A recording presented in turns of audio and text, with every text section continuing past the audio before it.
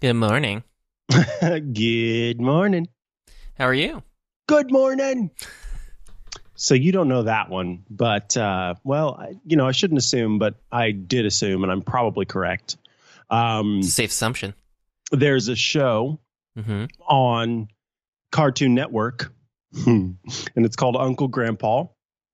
And Uncle Grandpa is like this fairy godmother, but like the quirkiest fairy godmother. He has his sidekicks are a dinosaur and a slice of pizza that wears sunglasses called Pizza Steve.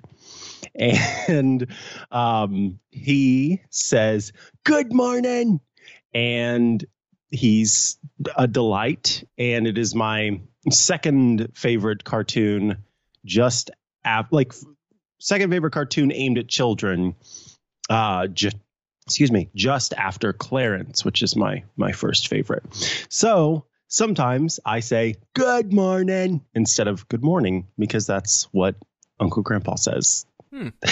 Yeah, I've got a shirt, or no, actually a hoodie. My mom got me a hoodie one year for Christmas, and it has the cast of Uncle Grandpa, and it says good morning. And then I also have a coffee mug that says the same thing. And one time I was at the store and someone said, "Oh, I really like your hoodie." And then they said, "But my favorite show is Clarence." And I said, "Oh my God, this is amazing." And then I got to brag about the fact that we had the lead writer and the voice of Clarence on a podcast one time. So it was a good time. I remember you being excited about that. That was back on your show with Christina Warren. Yeah. What did it, Cartoon Cast? Cartoon Cast. Yeah. Yeah. I was like, is it Tooncast? Cartoon Cast. Yeah. I was very excited. But anyway, yeah, it is. It's a good morning and a good morning to you as well. Mm-hmm. I just watched one of my dogs, he doesn't play with a whole lot of toys because my other dog, she is kind of a bully when it comes to toys. And so every once in a while, he'll find a toy that he really likes. And right now, that is a platypus toy. And I just watched, he had it in his mouth and was playing with it. And my girl, she came out of nowhere, snatched it from him and dragged it under the bed to try to prevent him from having it. Of course, she's the type who she doesn't really care about the toy. She cares about the fact that he has it. So moments after dragging it under the bed, then she put it down and walked away from it. And it's only whenever he picks it up that then it becomes an interesting thing to her again. And so sometimes I will hold her and like pet her and keep her distracted so that he can have some time with the toy for once, because he doesn't have too many faves, but whenever he finds one, it's very sweet. And it's like, okay, that's a Henry toy, and I have to give Henry a chance to play with his toy without her bullying him. Oh, Yeah. poor Henry. Poor Henry. He just looked at me like, what are you talking about? Anywho, yeah, that's what's going on here. What have you had for breakfast / beverage? I have had coffee. I was running a couple minutes late because I was waiting for it to brew. Because I'm a fussy something, and I had something or other. Yeah, I had I don't know if you remember when I was on Clockwise a few weeks ago. I had complained that I use the Intelligentsia app, even though I don't purchase Intelligentsia coffee, just because it has a free timer in it for doing the pour over and the calculation for the weight of the mass of the water and the mass of the coffee, because you're doing it in grams. So I had that all set up on the scale and stuff, but I'm using a couple of your listeners to Clockwise had let me know about an app called Barista. And so I had downloaded that app. It's actually not as nice. And what? It has better looking iconography for like different pour over types and stuff like that. And it has more sort of baked in information. But when I went to adjust like the amount of coffee, the water amount adjusted as it should, but then it didn't adjust the gram intervals per time unit thing that it has inside the app. Huh. So it's like you need to add 180 more grams to this to balance it out. And I'm like, why am I load balancing the amount of this? Like, you just divide it, put it over the thing. So it was a little weird. And also, I've been following the instructions, and it doesn't seem to make as much coffee. It has a 1:13 ratio, but for some reason, its yield is a little different from what I was expecting with the Intelligentsia. But that's neither here nor there. Just a little bit of disappointment. So if you'll excuse me, I'll just slurp on my coffee, my disappointing coffee. Let's hear it. Well, yeah. I have some follow up for the show here. Yes. Let's see if I can't make this happen. Oh, is that birch beer I hear? Oh, very good, sir. That is indeed some birch beer. Let's see what we think. So I found some birch beer a while back, and I sent a photo to Joe, and Joe immediately was like, oh, all of their stuff is terrible. You're going to hate it. And you should know that birch beer tastes good, and it should taste good. And so I've been very scared about trying this. Yeah. And so this is the Boylan's, right? Yeah, this is Boylan's birch beer.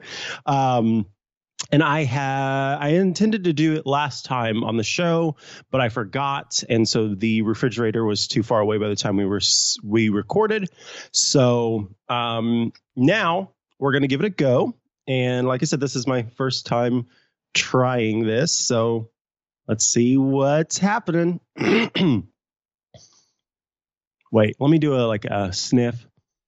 Okay, it definitely smells like something I would want to drink. It's got like a wintergreeny, kind of minty, clovey, not so much clove, but like a very what are those called? Like herbal there's a term for it. Herbal essences. There's a term for it. It's like warming spices, something like that. Not spices. It's botanical. It has like a botanical. That's the word. Oh my God, that smells amazing. Okay, let me try it.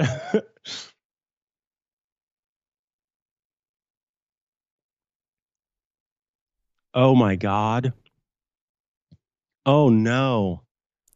Is it bad as I had feared? No. It's really good. This is okay. So, I have of course, as a child, I did not, but within probably like the last 6-7 years, I have wow, it even like lingers on the tongue a little bit. That's what she said. I have an aversion to. That's what they said. Let's be more inclusive these days. Fair. That is what they said. Sugar, like to non-diet sodas, which I don't even drink diet sodas other than Diet Dr. Pepper every now and then, because that's a long story that involves one of my favorite teachers I've ever had who was obsessed with it. But I mostly just drink water and coffee and occasionally some form of alcohol. But a full sugar soda is kind of like disgusting to me in principle and in concept. And so the reason why I Node is because this is incredible. And it has 40 grams of sugar in it. 40 grams of sugar. I don't consume 40 grams of sugar in a week, probably. That's not true, folks. No. But this is so good.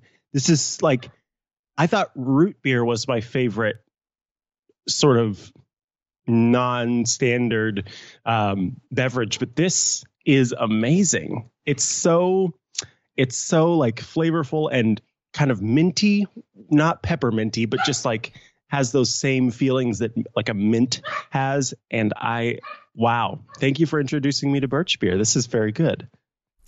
No problem. I wish I had some right now because I'm kind of curious because the only times I've ever tried the Boylan's sodas, I have not enjoyed them. And as you had mentioned, I am also not somebody who's consuming a lot of sugary sodas. I just find them unpalatably sweet. Yeah. But, back in the day, I used to drink all of those awful things. Yeah. I was remembering not too long ago. Well, first of all, so the third, I think pretty much everybody knows this, but if you don't know, ingredients are required to be listed in order of how much of that ingredient there is in the, whatever it is that you're, consuming. And so it's carbonated water, obviously, is the first ingredient. Cane sugar is obviously the second ingredient. Let's talk about 40 grams of sugar again. But the third ingredient is pure birch oils. So there is quite a bit of birch in this here drink. And that makes me happy because I'm getting like that full kick of birch. Mm-hmm. I just now I want to find some birch oil and just drop it on my tongue every now and then. So I remember I had like a piece of chocolate, and then later that day I had another piece of chocolate, and I was like, okay, I'm good for like 2 months now. And it reminded me, or rather it took me back to a time I can remember 4th of July as a kid. And we had like this huge cooler outside that was just filled with different sodas. It was, your orange sodas, your grape sodas, your cream sodas, your red cream sodas, your root beers, your all this and that. And I can remember just pounding can after can after can after can in one night while eating watermelon and, probably barely getting any actual food into my stomach. And I don't know how I'm still alive is what I think about that, because that's just so much sugar that went into my body that night. And it's a miracle that I did not have a diabetic issue that day. Just it's incredible what our, I guess, young bodies, I don't know if it's that we are more adept at burning off sugar, or I guess we're probably using more sugar, but whatever it is, I did not have an issue with that. And if I tried to do that today, I would be, I don't know, I would be hunkered over the toilet, and I mean that in the sense of vomiting, not anything else. Just oh, what have I done to myself? So, yeah, I don't know. It's weird how our bodies change and our tastes change and our ability to consume vast amounts of sugar changes, at least for some people. I don't think that's an every person thing. Some people can still put back the sugar if they want to. My partner is an example of that. Yeah, different strokes for different folks. But it's definitely something where I think younger taste buds are more inclined to enjoy super sweet sugar stuff.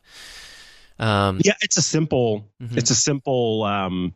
your ability to enjoy it. It doesn't take much for your tongue to be sort of stimulated by that versus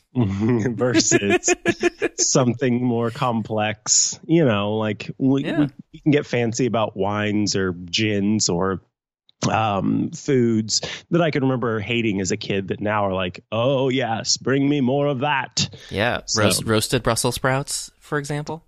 That's a you thing. That's not a me thing. Oh no. Asparagus is okay. I think it's just I hate to say this because I don't want to be a person who has a texture issue with a food, because most of the time, 9.97 times out of 10, I love texture in foods. Like pears, amazing because of the texture. Asparagus too, like the heads of the asparagus, so much better than the rest of it. Yes, love the heads. All of these different things are texture adds to it, because I've talked about this before. Like, I'm not a big food person. It's sort of a means to an end. And so adding something to that experience is what makes it something that I actually pay attention to and becomes more enjoyable for me. But with Brussels sprouts, I think it's like, I think if they were like chopped into four, if you took like one Brussels sprout and chopped it into 4 pieces, then I would probably be less bothered by it. But it's like a full thing there, putting that into my mouth and having to like bite through all of that. And it's just, I don't know. There's something, I just don't like it. Okay. So, no, not a big fan of those. You're eating your Brussels sprouts wrong. They should not be the entire, Brussels sprout head, all the little ball thing, all intact, because that's too much. It's too much to chew. It should be either, as you said, quartered, or more often than not, you can go to a grocery store and they have shaved Brussels sprouts, and that's where they just chuck those little things inside of a mechanical shaving thing, and it slices and dices until you just have little tiny shredded bits of what are essentially cabbage leaves, and then you roast that because they're just like tiny little baby cabbages. Okay, I could do that. Yeah, and that involves not quartering a whole bunch of Brussels sprouts, which is very tedious. You do unfortunately get some of the pieces that are like all core, because, as you know, like with a cabbage or anything else like that, you got the core, and then you got like the softer leaf part, and somehow they'll go through that machine that shreds them up, and you'll wind up with a slice that is just a big triangle of very fibrous core. But that's good. That's good for your digestion and your movements to make everything go smoothly. And just roast it in an oven or toaster oven with some pancetta or some bacon or almonds or whatever, if you're not into that. Yeah, I was going to say, what if it were meatless? What do we do? There's options. Some people like to put balsamic or soy sauce, or balsamic, yeah. And you get like roasty, toasty flavors with it. So those are all options. What I like to do, you folks out there, if you are meatless in Seattle and you are, or anywhere else, but I just wanted to go for the joke there. You can take some. He says, you could take like a. What am I trying to say? A Bugs Bunny carrot, a full-size carrot, and you slice it up into very thin slices, and then chop those up like a rough chop.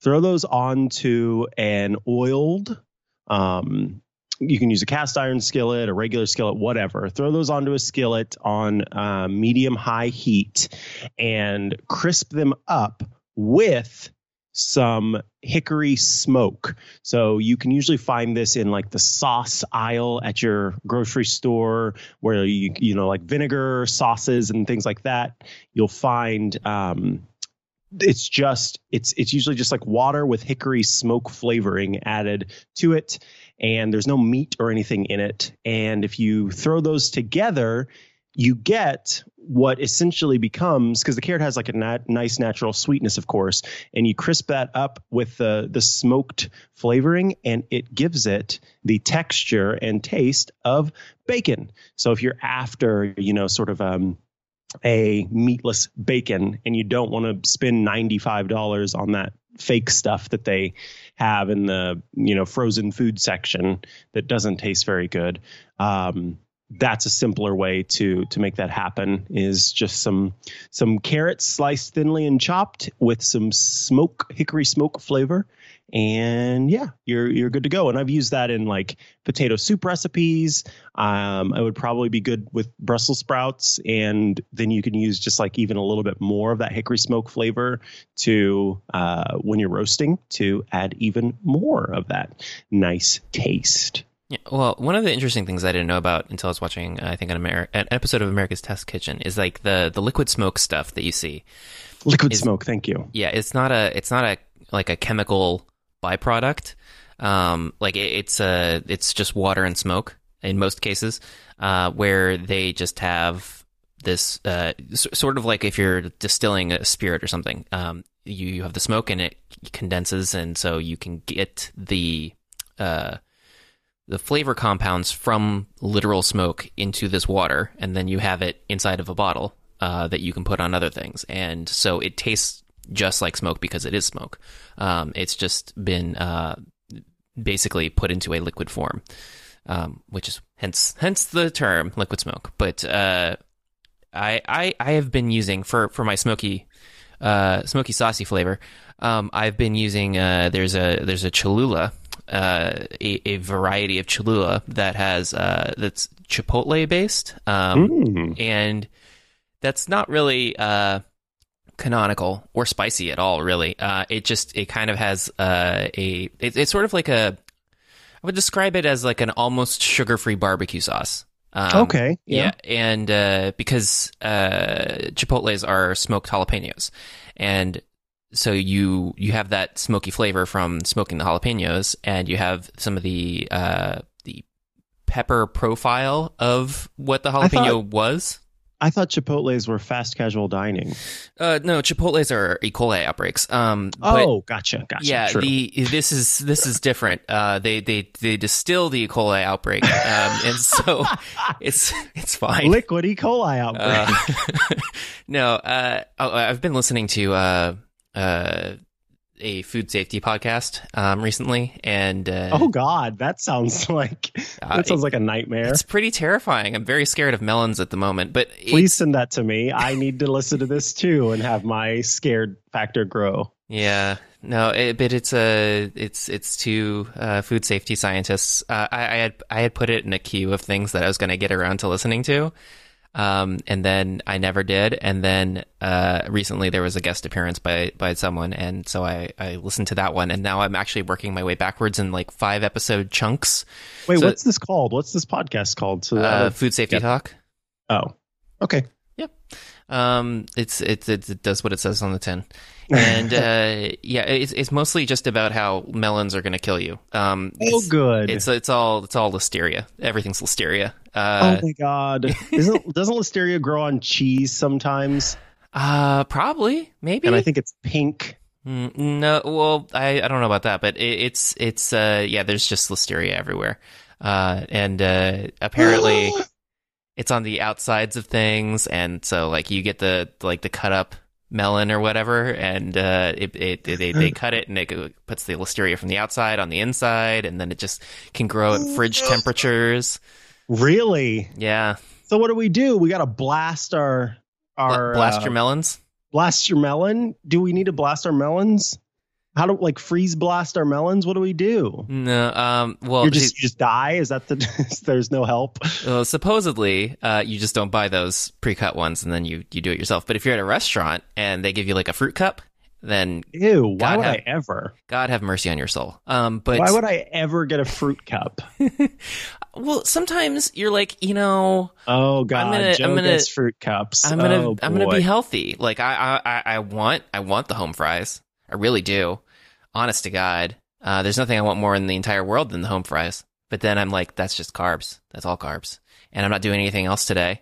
I can't just eat like all this delicious breakfast stuff and then just go sit on the couch being full of potato. So I got to have the fruit cup because that's nominally healthier. And unfortunately, you order that and it's 99% melon, and then there's usually like one underripe strawberry that was thrown in at the very end.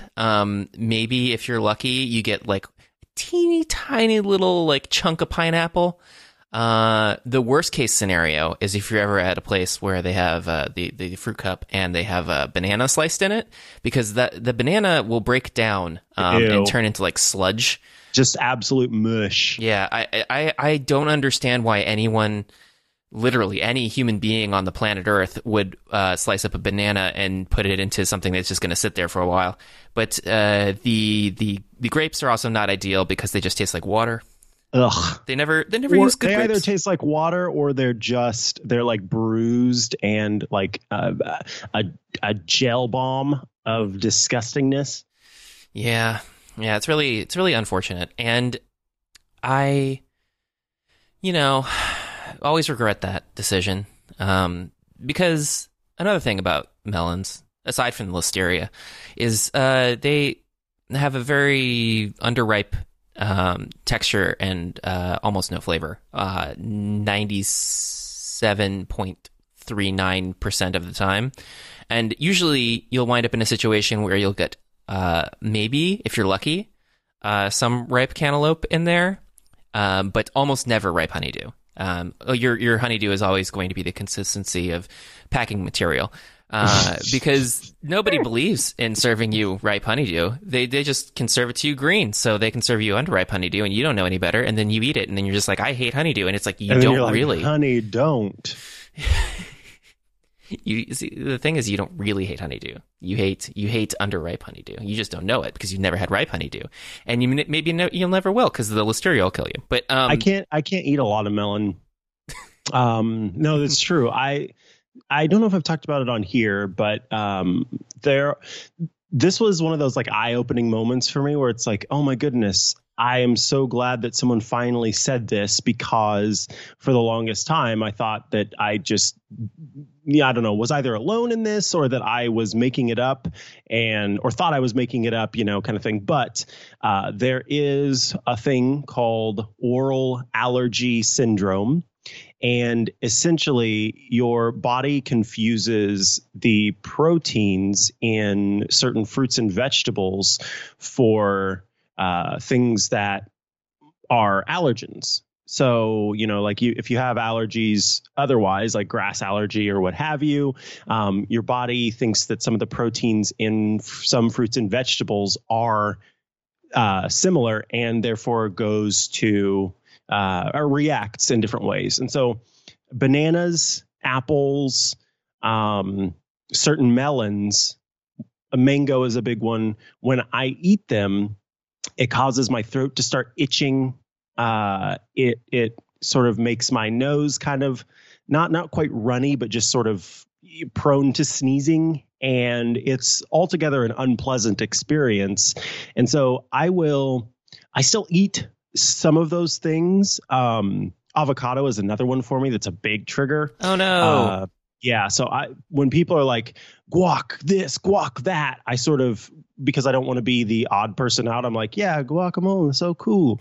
But really, I don't eat a whole lot of guacamole because it causes me discomfort and like throat swelling to a non-severe extent. I'm not having a full anaphylactic shock moment or anything like that, but it's an unpleasant thing where now my throat's really itchy, my nose is starting to run, and I don't feel great. So yeah, I don't eat a whole lot of melon because a lot of them do that to me.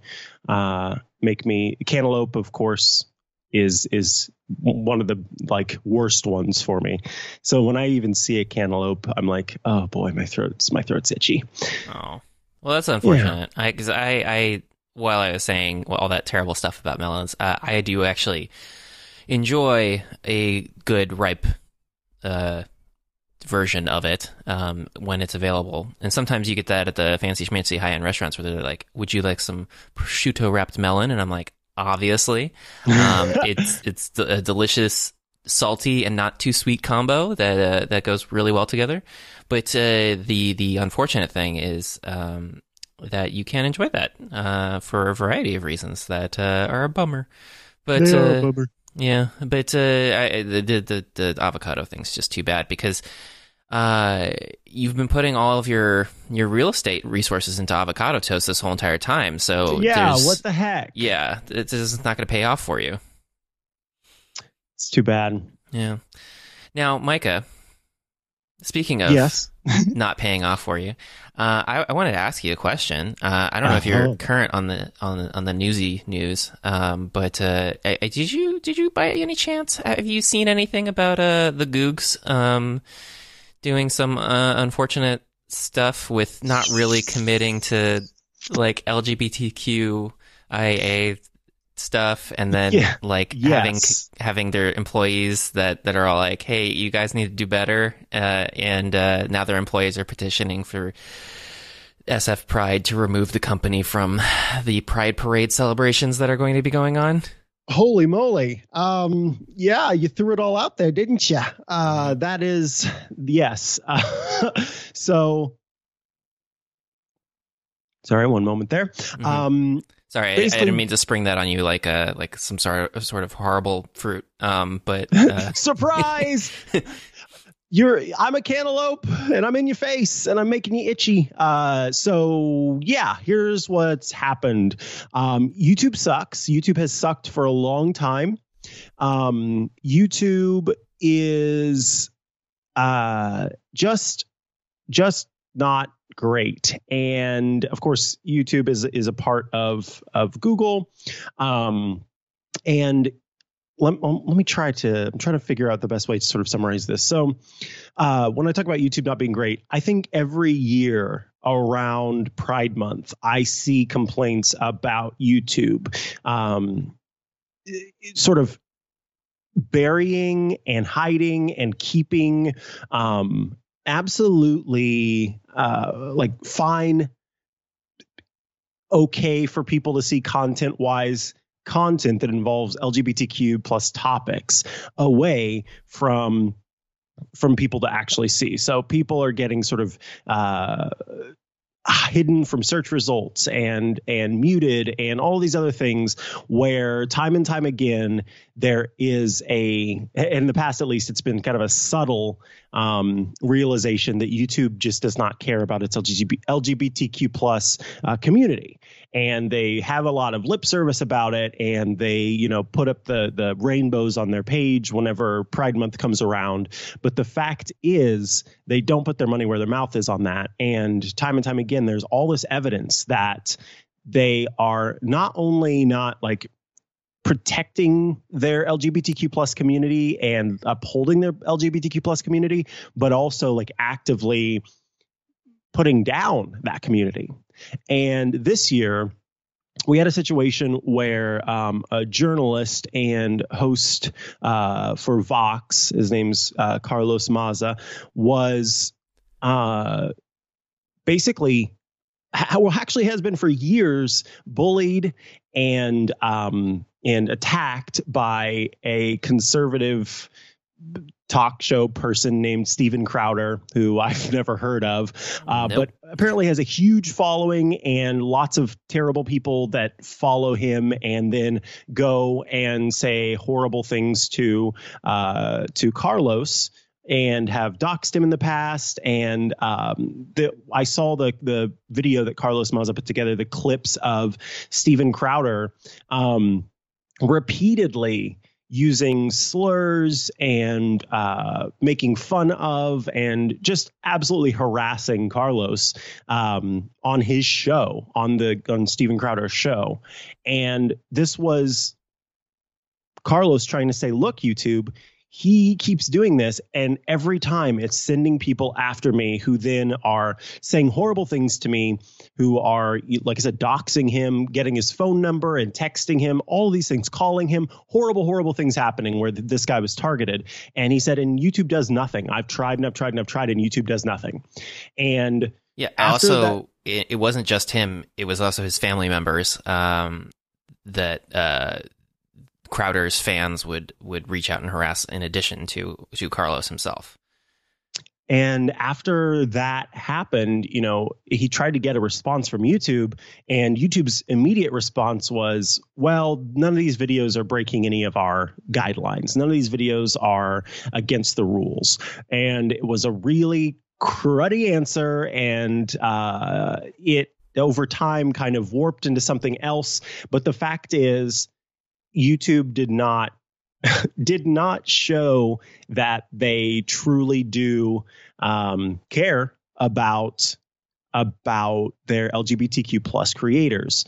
So they had a bunch of employees who work for Google who are in the LGBTQ plus community say, listen, San Francisco Pride, this is a direct quote, we urge you to revoke Google's sponsorship of Pride 2019 and exclude Google from representation in the San Francisco Pride Parade on June 30th, 2019. they said, let's see. I'm trying to find here what SF Pride says. So SF Pride said Google and YouTube can and must do more to elevate and protect the voices of LGBTQ plus creators. But it found that Google has been willing to listen to this criticism and is working to develop appropriate policies. Google has been a considerate partner of SF Pride for a number of years and historically been a strong ally to LGBTQ plus communities. So they have offered that means benefits. They don't want to refund any money. That's exactly what that means to me. That is exactly what that means to me. I guess they've marched in the parade for more than a decade, and Google basically still gets to march in this parade. I think, yeah, this is absolutely a money situation for SF Pride. SF Pride did make the argument that Google has been one company that has long offered benefits for same-sex couples and transgender employees, as well as showing public advocacy and opposing unfair legislation. And so this is my question, Joe, for you. I'm curious, do you think that this is an Alphabet / Google problem on the whole, or is this a YouTube and the team that works on YouTube issue, sort of more focused? Because the reason why I'm asking that, I have seen Google, the big company, they do donations and these types of things where they're one of the sponsors of the LGBTQ plus Pride Parade in San Francisco, where they do offer these benefits, where there are seemingly these supportive situations. And that's not to say that Google is not responsible for a company that's underneath its purview. But when I think about sort of where the focus needs to be targeted and where we need to see change, I wonder if it's more focused on YouTube and whatever team is in charge of making those decisions. And I'm curious what you think about that. Well, I think this started as a problem for YouTube. Specifically, they have historically not dealt with criticisms of the way that YouTube shapes the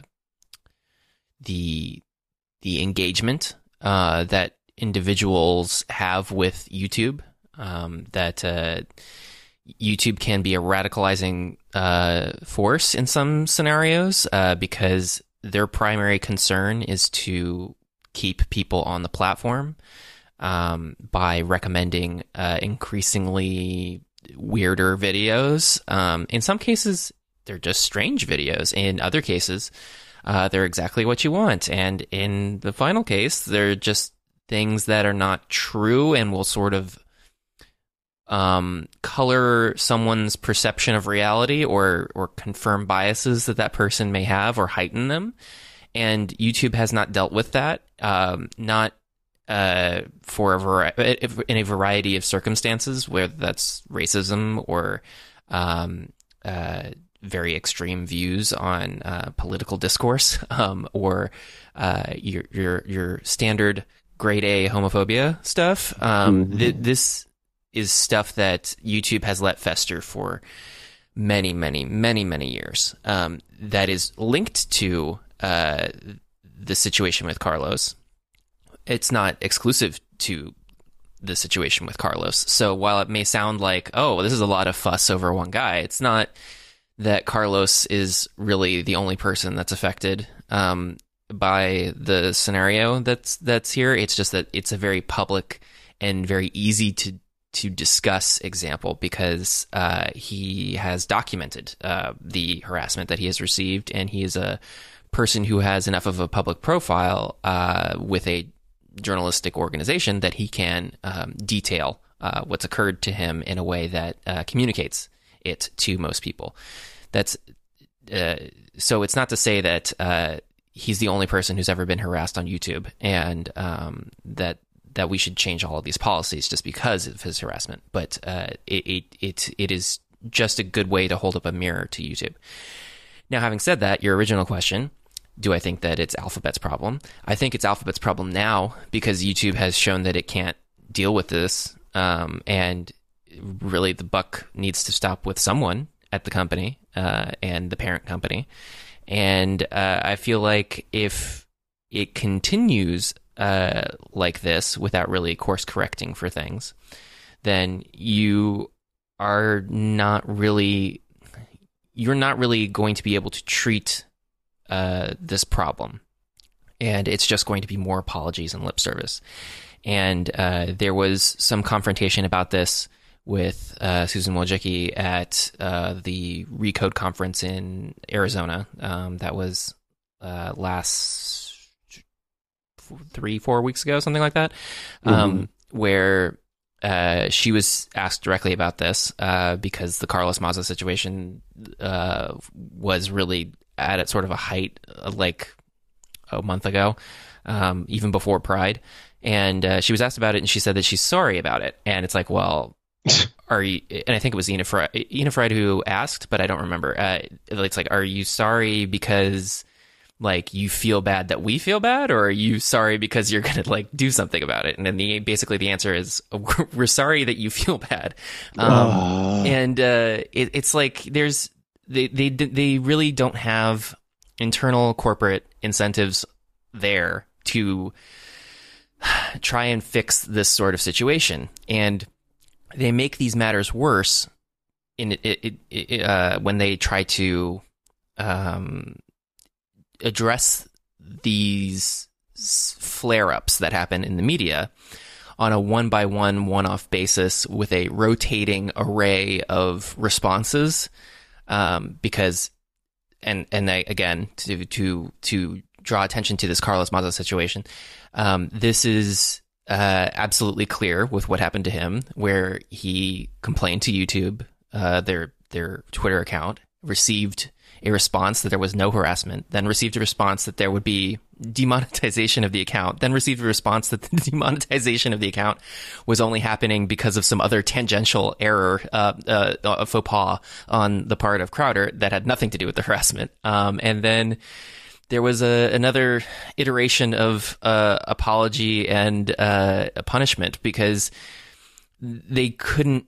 They were trying to get out ahead of a news story without having any sound policy on what to do, and so you just kept winding up with different answers every time that they would try to address it.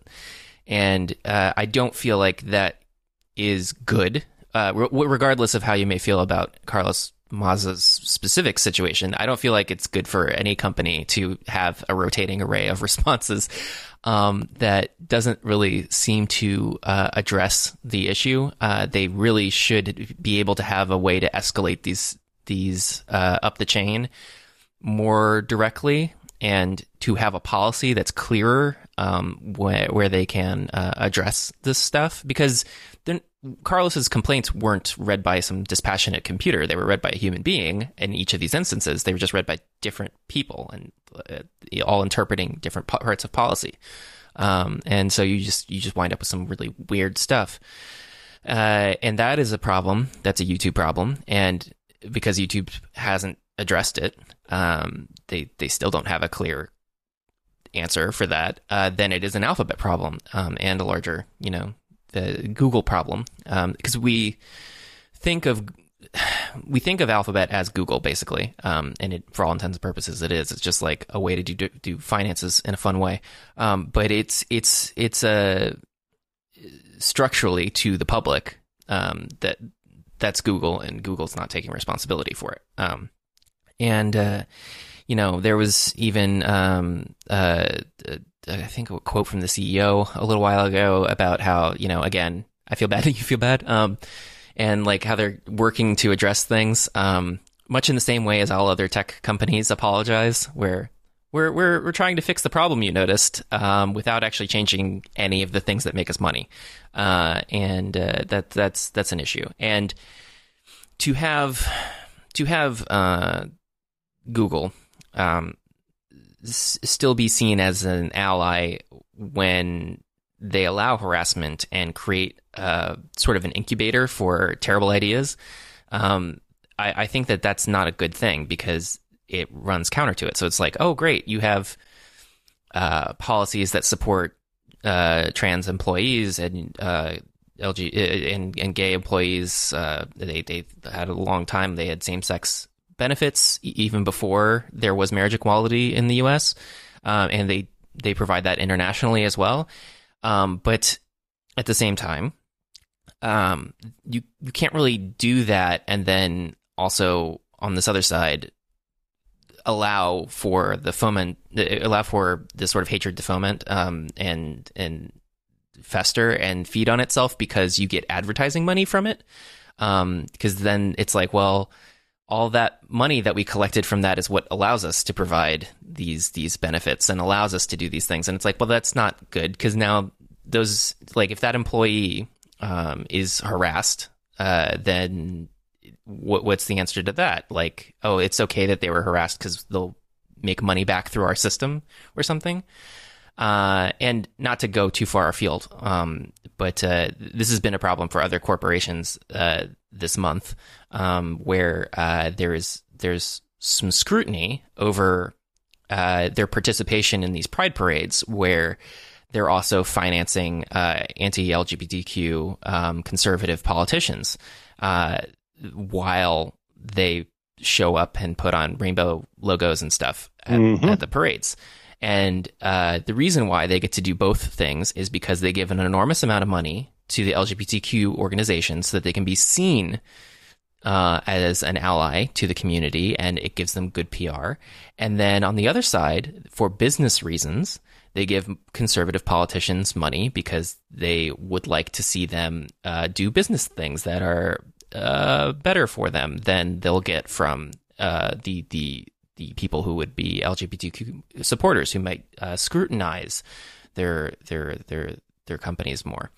It's a very strange system because and that goes for companies like was it AT&T, UPS, Home Depot, like all these companies where it's just like, look at our rainbow logo, and then it's like, here's lots of money for you people to go sabotage the rights of these other people. And I think that's not really. I think that's something that we need to deal with in terms of thinking about how we need to shape the discourse on our end, so that it's not just like, oh, well, I guess this is fine because you're giving our parade money, and that you get to use a rainbow logo because you gave money to us on this occasion. Like, it doesn't feel like you get to do both of these things. I like the way that you're putting that. Absolutely. I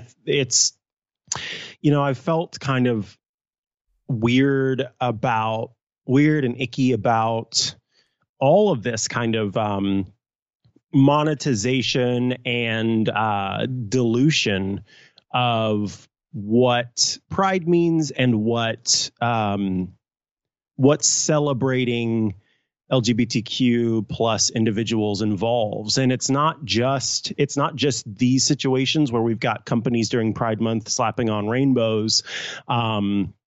It's also the folks on Instagram who are selling their LGBTQ, are selling like their sexual orientation for advertisements and sponsorships with companies. It's a separate but related issue. Yeah, absolutely. Yeah. For if folks aren't following along,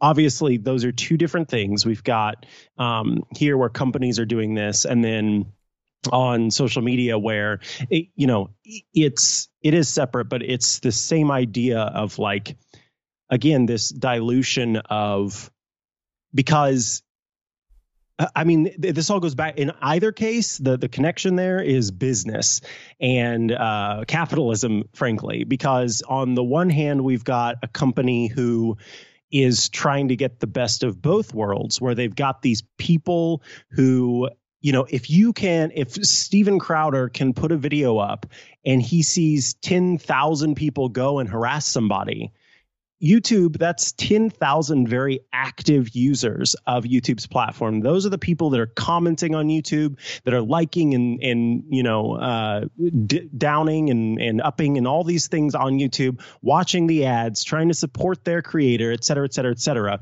That's business. And that was the argument that Maza made, was that YouTube is not making a change because of business, because of making money. And then on the other hand, we've got companies working with LGBTQ plus influencers, content creators, because there's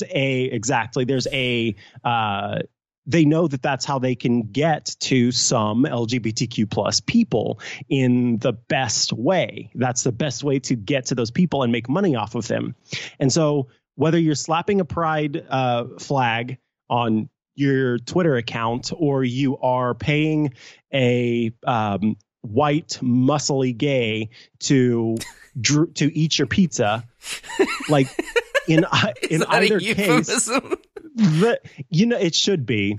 Don't eat the pizza, folks. That's what I'm saying. It's dilution of something that should mean so much more. And so I agree with you what you're talking about there, where it's like we are giving these companies sort of, in a way, by not pushing back enough, I think that we are giving these companies permission to take something that should be considered much more, holy is the wrong word, but should be considered much more valued than it is being, by sort of just using it despite not really standing for what it stands for at the end of the day. And so, yeah, I agree with you on that. And I think that there's a lot of this right now, because we've got sort of the argument between, is it better to just let this happen because it gets more people, it spreads the word more, and, more people are exposed to a flag?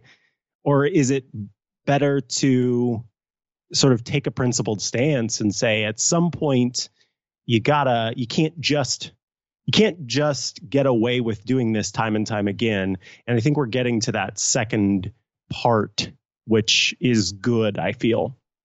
Yes. And I think that this is sort of a byproduct of, like you said, capitalism, but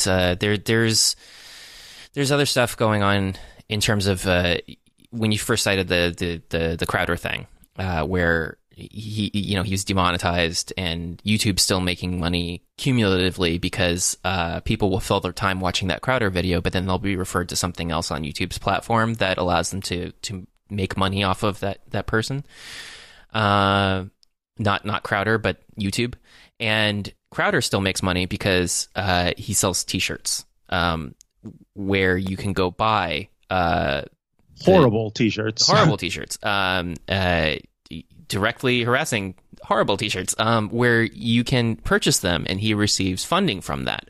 And YouTube doesn't have any punishment mechanism for that, because they won't take down his videos because he's getting money off of a T-shirt that harasses somebody. They don't have a policy against it, and so they're just like, oh well, whatever.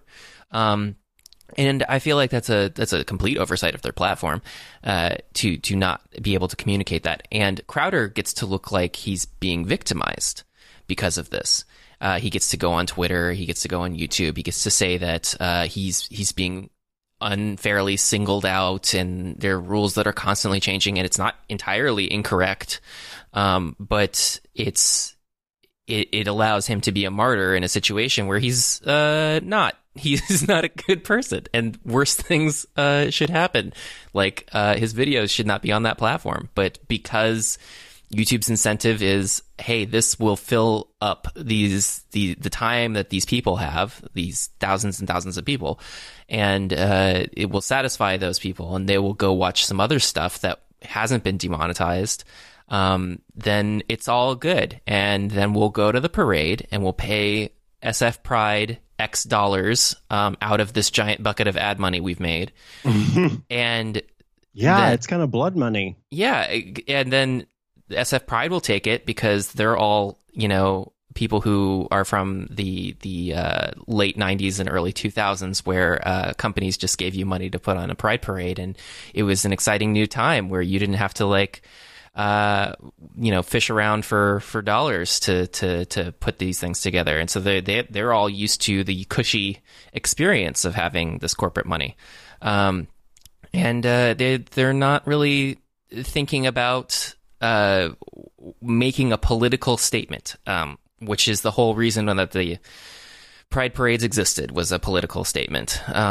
So, not to be all like back in the day, back in our, not really our day. No, back before our day, back before we were alive. And this year is also important because this is the 50th anniversary of the Stonewall riots, and so it's just like, what a weird thing. Like, do you think that the people who were fighting against the police on those occasions, literally fighting, would be like, oh, well, YouTube cut an enormous check for this parade to go on with these floats and stuff and like all that.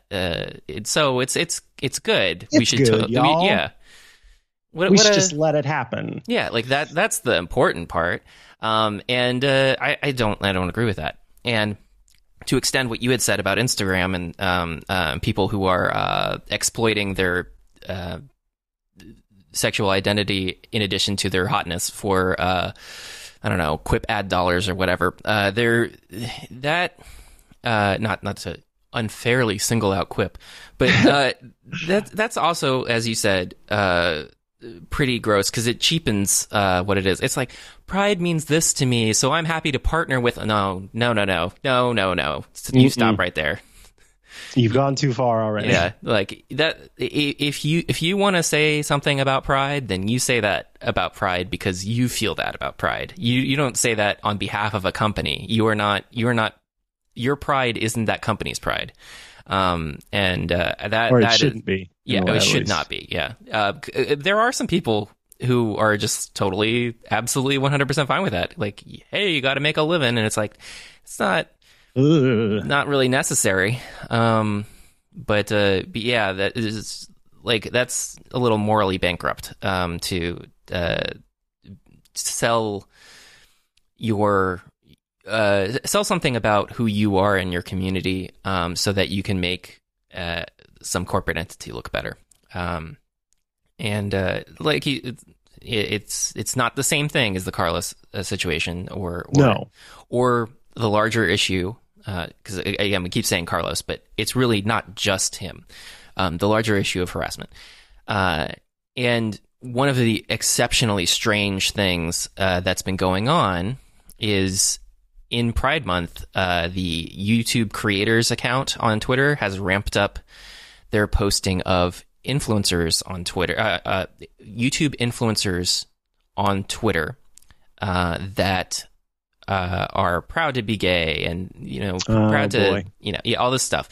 They get to use the creators as a shield for criticism, because they get to say that this is something where we don't need to worry about it. Like it's all good because look, they're gay, they have a rainbow profile, they have an account, they make money influencing people through their YouTube channel.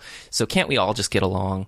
And that's really weird. Also, I clicked on one of these influencers' Twitter profiles and immediately scrolled down, and there's two guys, just recording themselves, like having fun, tagging YouTube. Come on, guys, have some dignity. I think I feel like that's just. I don't know. I feel like YouTube's people reached out to some people and said, hey, we've got a problem here, and we know you're morally bankrupt. So you want to hop on here and tell everybody how much you love YouTube and being on YouTube and how much YouTube helps you do this, that, and the other. Ugh. Yeah. And it's pretty strange because I'm scrolling through some of these creators that have been highlighted, and it's It's interesting that none of them really seem to be mentioning anything about harassment on the platform. I guess it's fine. Interesting. What a coincidence. I guess there's no harassment then. I guess we're good. I guess we've figured it out. So I guess we should just edit out everything we just talked about. Yeah, because it's all taken care of. Yeah, it says everything's fine here. Nothing to see here. Nothing to see here, people. Look away. Ugh. Barf. All right. So anyway, that's an unfortunately sad topic, but something I feel is timely to mention. Reason for the season and all that, and put the something back in something miss. But it's I don't know. What a mess.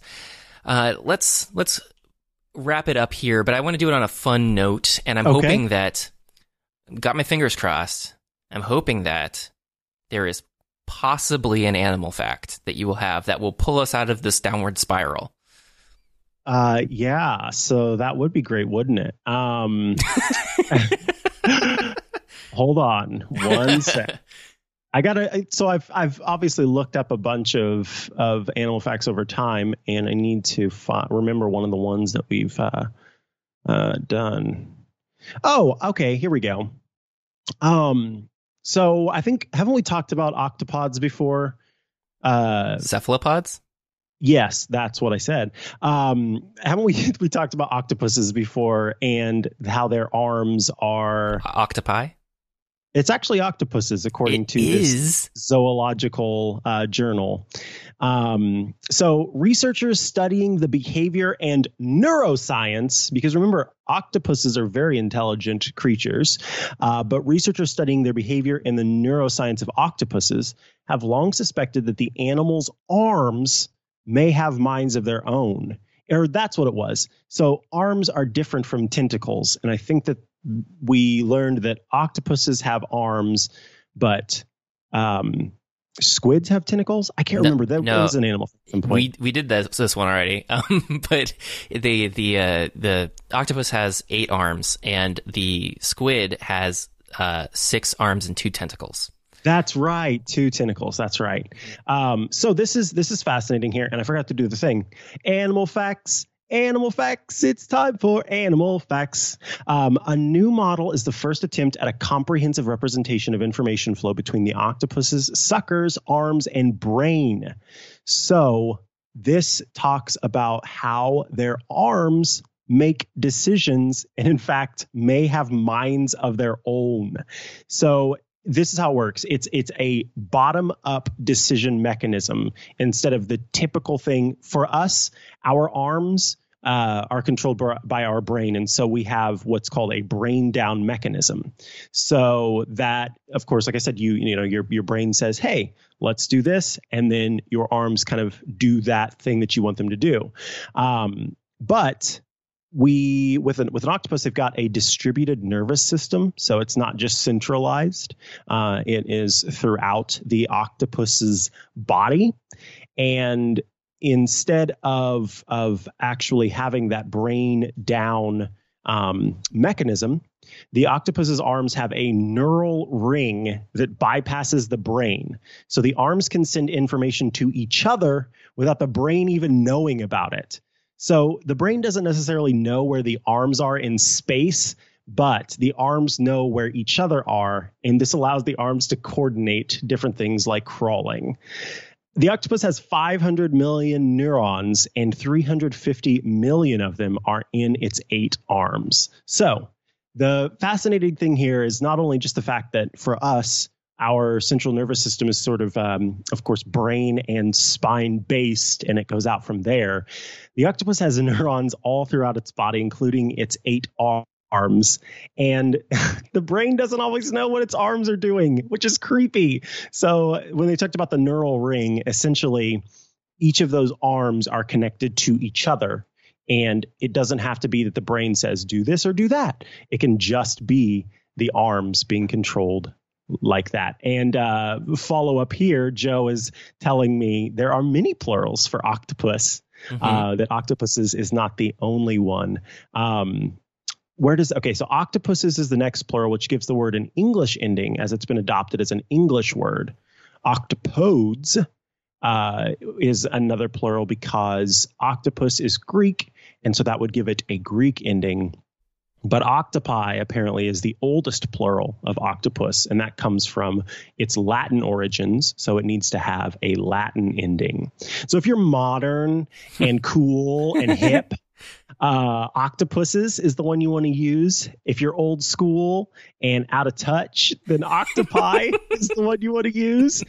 And if you're a hipster, then octopodes is the one you want to use. Yes, octopodes is the vinyl of octopus plurals. Can you hear those nice scratchy sounds? Octopodes. It's the warmth of the original Greek. That's I did not know that. So I'm glad that you brought that up because it gave me the opportunity to find that one out. Because I would have 2 things today. Yeah, because I would have just incorrectly kept going on. It's your octopus's general and stuff, and so that's the scenario that we find ourselves in. We all learned something today. Yes. And I love the idea that we're not all just controlled by our brains. There are beings out there that can control themselves without the use of their brains. Do you think which is kind of neat? The nervous system of an octopus has a different plural for what an octopus is on each arm?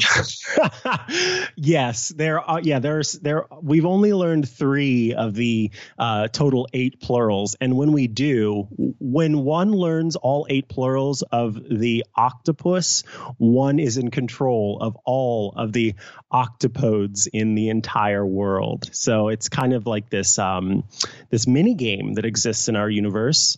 And you could become all powerful by learning all 8 plurals of octopus. Not all powerful, like a very specific version of Aquaman. Yes, that's true. That's true.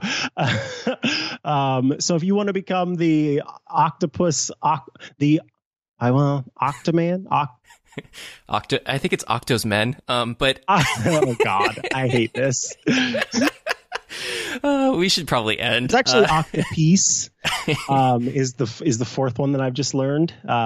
Look at all those octopiece. I hate octopuses to pieces. All right, so bye forever. Bye, bub. Bye, Bubby. Yeah. See you later, Boylan. Bye, Birch.